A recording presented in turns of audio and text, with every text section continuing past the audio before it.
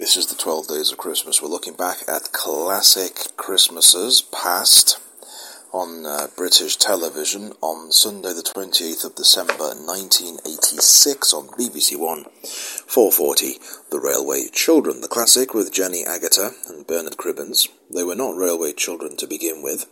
They were just ordinary suburban children. They lived with their father and mother in an ordinary red brick-fronted villa. The adventures of Bobby, Phyllis and Peter brought to the screen in Lionel Jeffries' enchanting film, which captures the magic and charm of the book.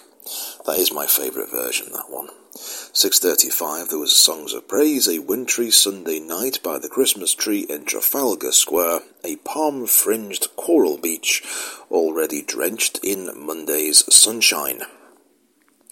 The two are brought together by satellite as Christians on either side of the globe unite to sing the... I'm going to sneeze again, hang on. Oh, actually, I didn't sneeze before, did I? That's my first sneeze of the day. Okay, I knew it was going to happen. Eventually. Last of the Summer Wine. Santa on a bike with an advertising board is too much for Seymour's sense of traditional values. He resolves to put some of the magic back into Christmas by putting Santa back where he belongs.